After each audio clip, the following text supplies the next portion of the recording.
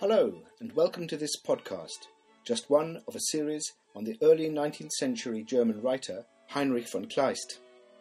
My name is Seán Allan, and I'm from the University of Warwick. And in today's podcast, I'll be talking about Kleist's novella, The Earthquake in Chile, with Ricarda Schmidt and Stephen Howe, both from the University of Exeter.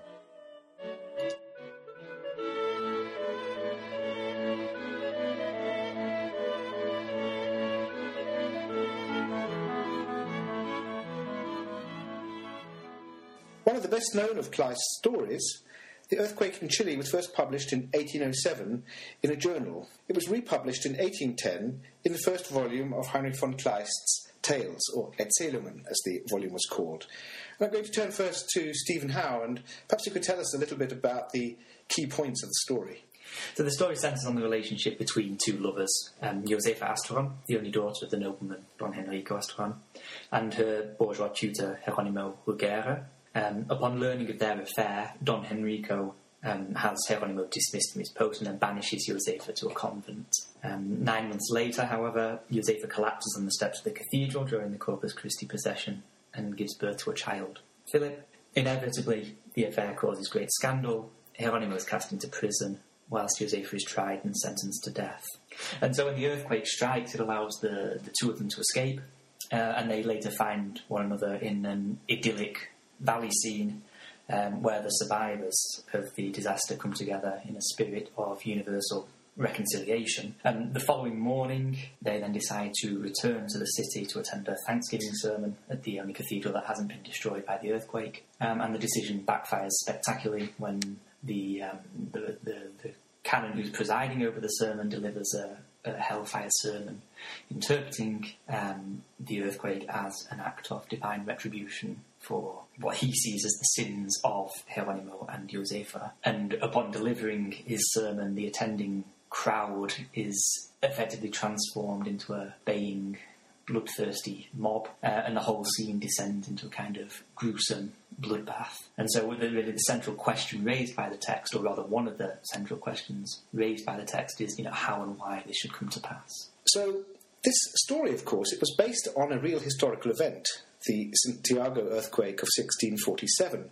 But of course, when people read this story, I'm sure they're also thinking about another earthquake, namely the Lisbon earthquake of 1755, which of course was an event that occurred much closer to Kleist's own lifetime, just 52 years ago. And Ricarda Schmidt, maybe you could say something about why Kleist chose to use the earthquake of Santiago rather than the much more recent earthquake of Lisbon in 1755. I think setting the earthquake a good 150 years before the time of writing enabled Kleist to portray a society with quite different values.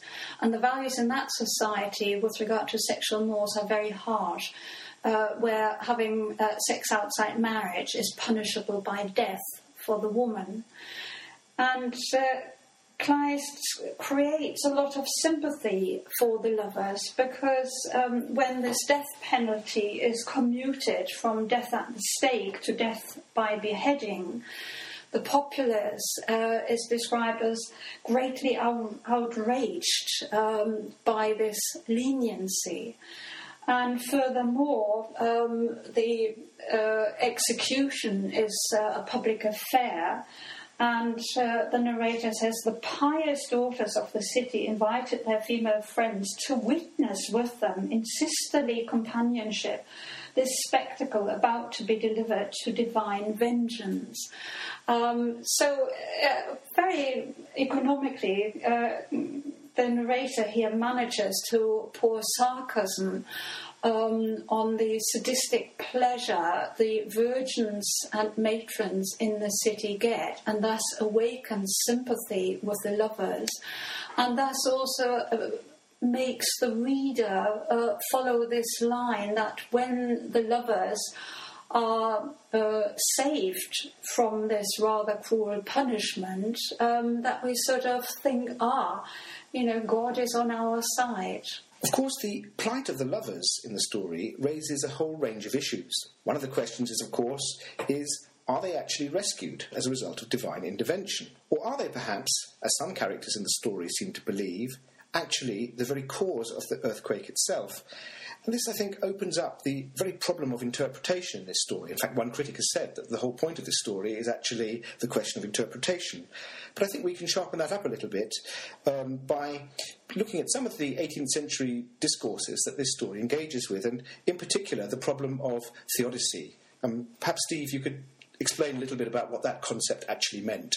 At root, the question of theodicy is concerned with this question of the place of evil in the world and how one reconciles the existence of evil in the world with the idea of God's beneficence. And in the aftermath of the Lisbon earthquake, this became a particularly salient issue in intellectual debate amongst theologians and philosophers who began to wrestle anew with this question of divine providence and the destructive power of nature. And as I say, at the heart of this lay that age-old dilemma of how to reconcile God's omnipotence and beneficence given the existence of physical evil. And the traditional view associated with Leibniz was this idea of the best of all possible worlds.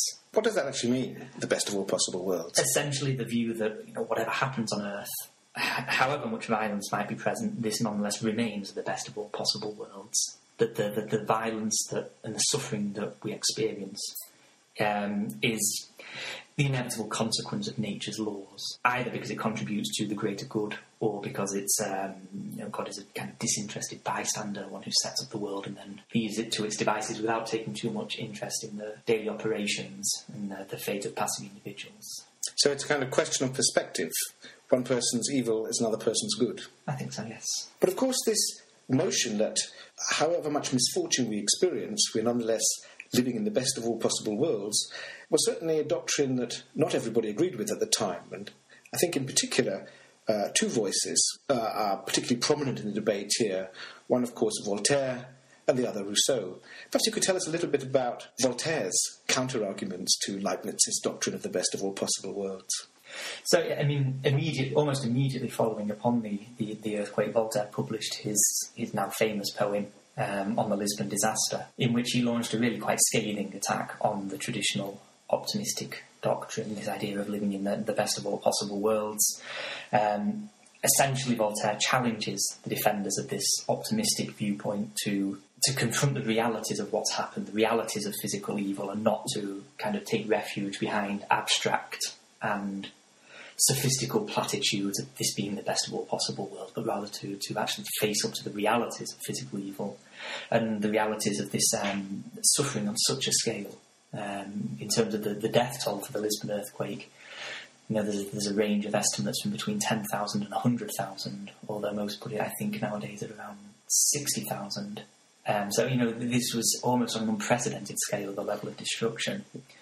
And so Voltaire essentially rejects out of hand the kind of necessary law argument, this view that, the evil, the suffering in the world somehow contributes to the greater good. And he essentially, implicitly but essentially, rejects God's benevolence by stressing his omnipotence and essentially laying the blame for suffering at God's feet.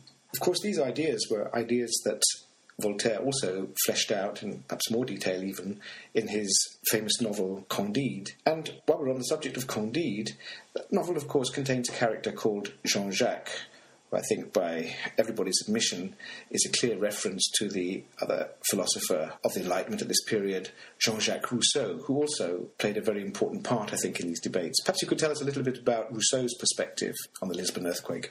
Yes, I mean, Rousseau responded directly to Voltaire in what it's now known as his letter to Voltaire on Providence. It was actually a private letter which Voltaire subsequently published, in which Rousseau responds to these charges against optimism.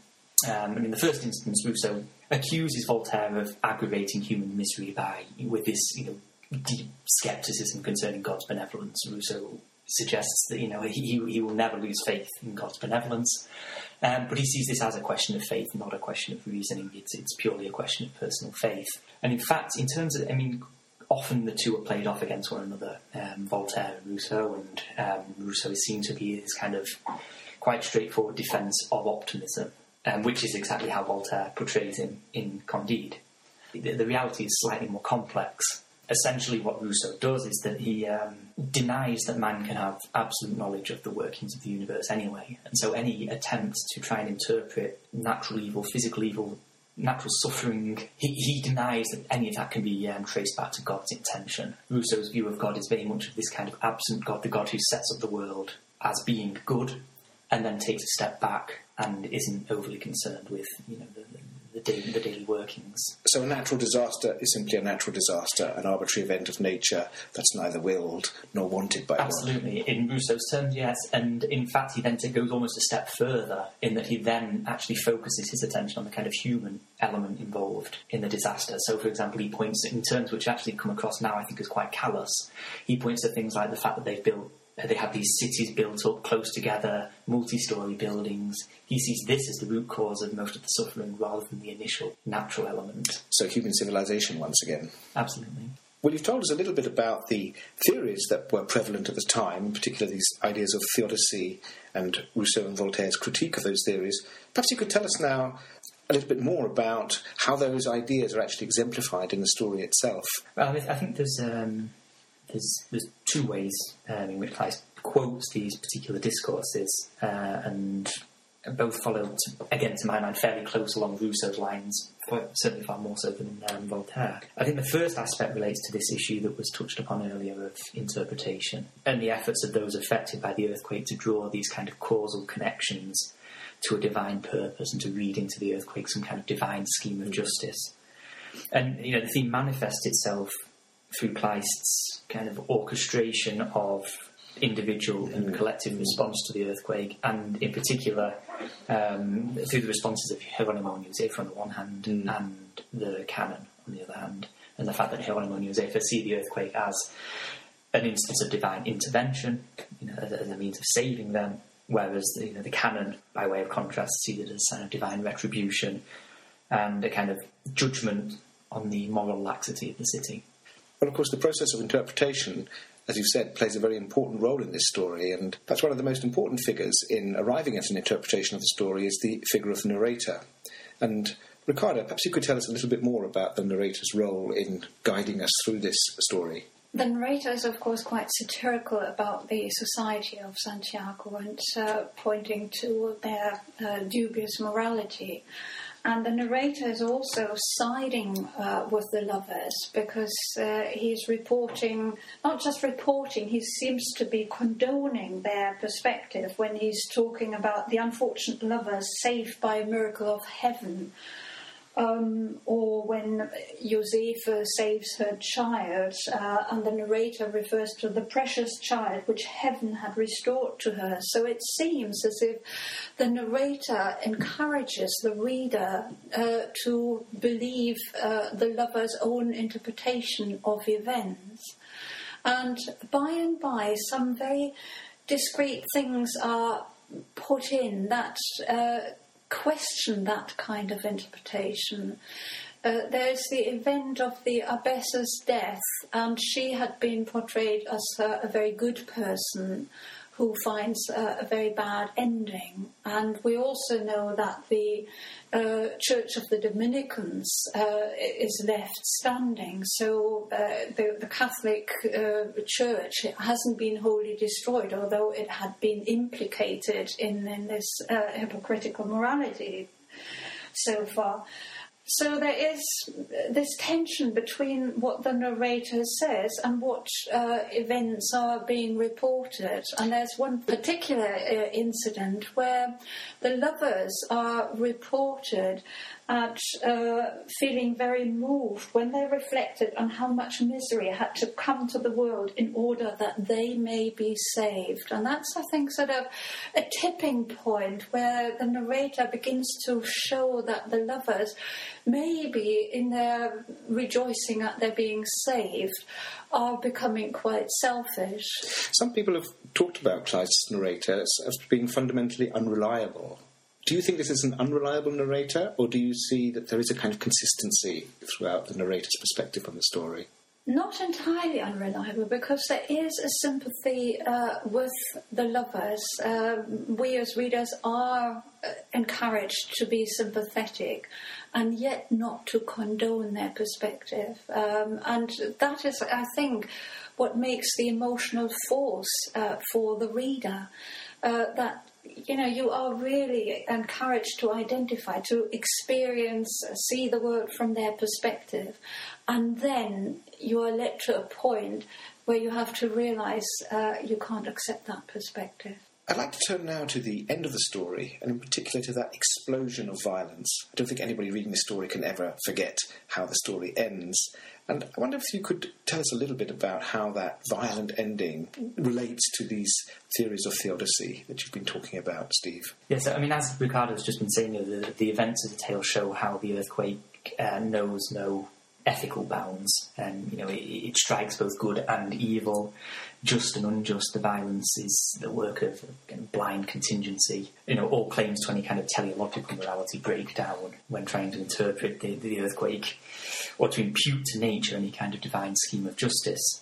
And as you say, in the final scenes in the cathedral, with this sudden eruption of violence, I think Kleist drives that point to a both logical and aesthetic extreme. When Josefa's resolve to thank God for her rescue eventually leads to her being lynched, and these lynchings are also set in motion, of course, by the crucial impetus of the canon's demonisation of the lovers and his invocation of divine retribution as opposed to divine intervention. And so, with those brutal murders that follow, which climax in the young child Juan having his brains smashed out against a pillar, the error of this mode of thought is made to play out its fullest potentialities. And I think, at the same time, this also leads, again, following Rousseau, to a kind of refocusing of attention away from what you might call physical evil or the suffering wrought by nature, and towards an exploration of the suffering that comes about through human modes of agency. So stop thinking about the grand metaphysical question of evil and look more closely at the social conditions under which people are living. I think so, yes. One of the things that's very striking about this story, I think, is it has a very clear tripartite structure, and I think that has a particular significance. Ricarda, perhaps you could just talk us through this. The novella begins in the city with social violence, and then a natural disaster interrupts that social violence, and we have a country idyll in between, an Eden kind of paradise where there's social harmony and peace. It ends then again with a return to the city and a renewed outbreak of violence. This time it's not the kind of institutionalised violence, but it's a lynching. Now, tripartite thinking was, of course, very common in that period, but it was usually the tripartite thinking on the model of paradise lost, paradise regained. Now that we've got the paradise here in the middle, that means the rhythm of the story goes from a redemption story to, wow, we are left with the ending full of violence. And the question is that all pessimism, or is there nihilism, or is there some humanism resolved, or some humanism to be regained from this kind of rhythm? There is, of course, another way of looking at the tripartite structure of this story, and I think many people of Kleist's time would have read this story and perhaps seen in it an allegory of the French Revolution. And of course, Kleist's views on the French Revolution are notoriously difficult to pin down, and this is perhaps one of the few texts where we really do get some kind of in-depth insight into what he might have thought about the process of revolution. But before we do that, perhaps you could explain, Steve, why it is that readers of this novella would have seen a parallel to the French Revolution. Yeah, like you say, Kleist very rarely comments directly on the revolution, but if you read his texts, I think they're full of references, some more direct than others, some fairly oblique references to revolutionary discourse, revolutionary experience. I think in this case, as you say, there is a clear reference with regard to this three-part structure as a kind of reflection on the historical course of the revolution. from this the initial vision of a kind of ancien regime social model, a lot of institutionalised violence, followed by this middle section in the valley, and this kind of idyllic interlude, which has frequently been seen as a kind of reflection of the revolutionary ideals of liberty, equality, fraternity, and then the final scenes with this depiction of kind of mob violence in the cathedral as a reflection of the historical failure of the revolution.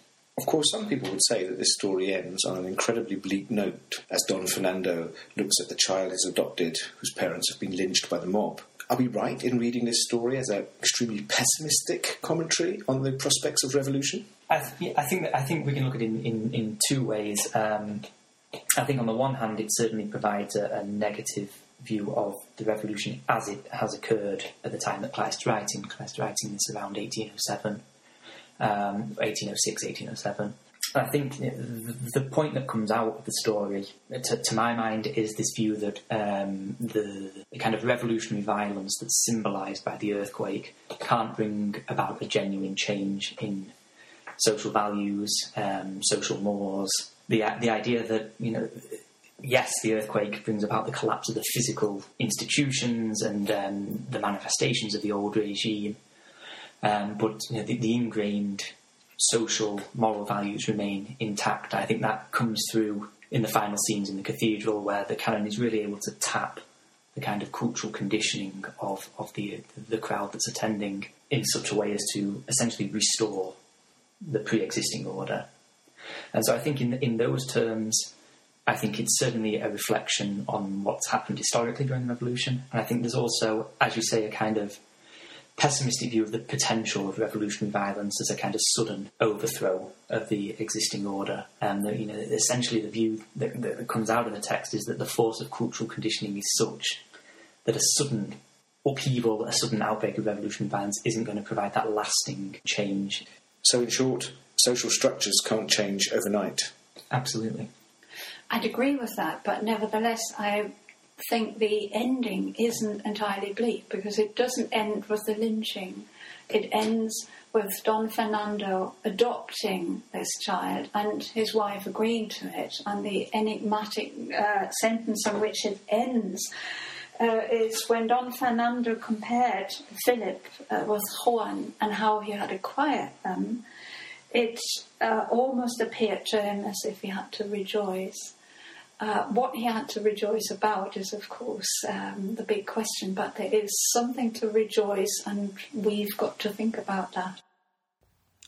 Well, The Earthquake in Chile is by no means the only novella by Kleist where critics are, shall we say, somewhat undecided as to how the ending should be interpreted. Thank you very much, Ricarda Schmidt and Stephen Howe.